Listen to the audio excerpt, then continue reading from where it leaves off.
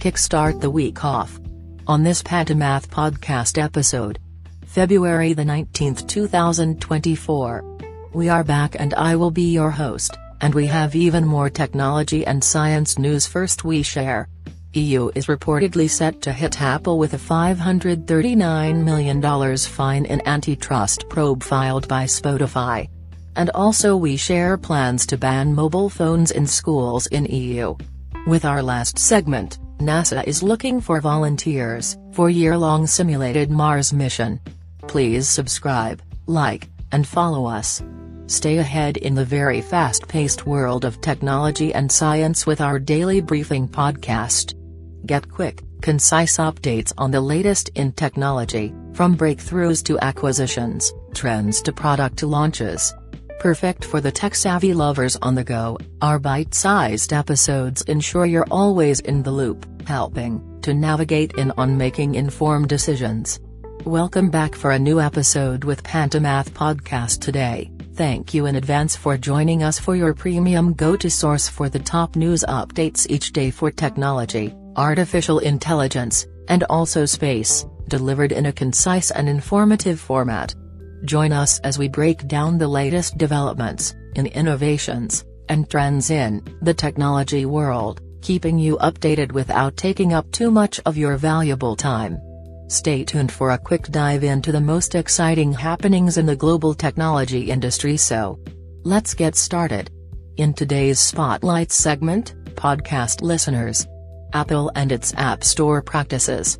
According to reports from the Financial Times, Apple may be facing a hefty fine of around $539 million, €500 million, from the European Union. The potential penalty is linked to alleged anti-competitive behavior related to the App Store's treatment of music streaming services.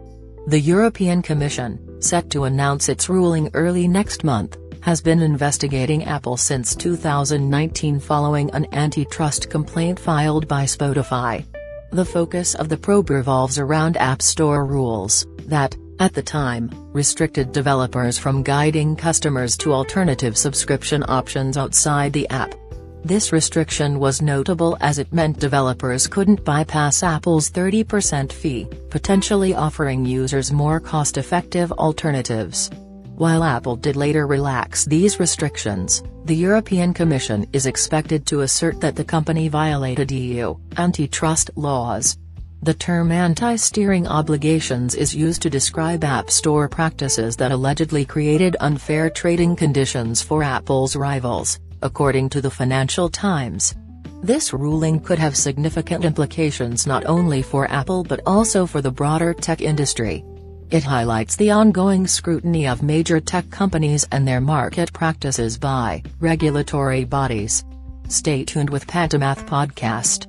In this next segment named Tech Talks, Education Secretary Gillian Keegan has recently published guidelines outlining how this proposed ban will work, marking progress on her commitment made at last October's Tory conference.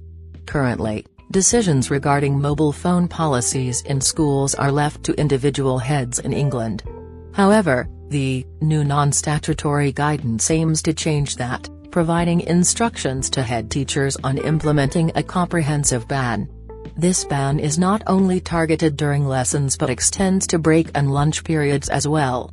The move is seen as a response to concerns about the impact of mobile phones on students' focus, social interactions, and overall well-being. Education Secretary Gillian Keegan has hailed the guidelines as a significant step towards fostering a more focused and distraction-free learning environment. As this initiative progresses, it raises questions about the balance between technological access and educational focus. Stay tuned with Pantomath Podcast.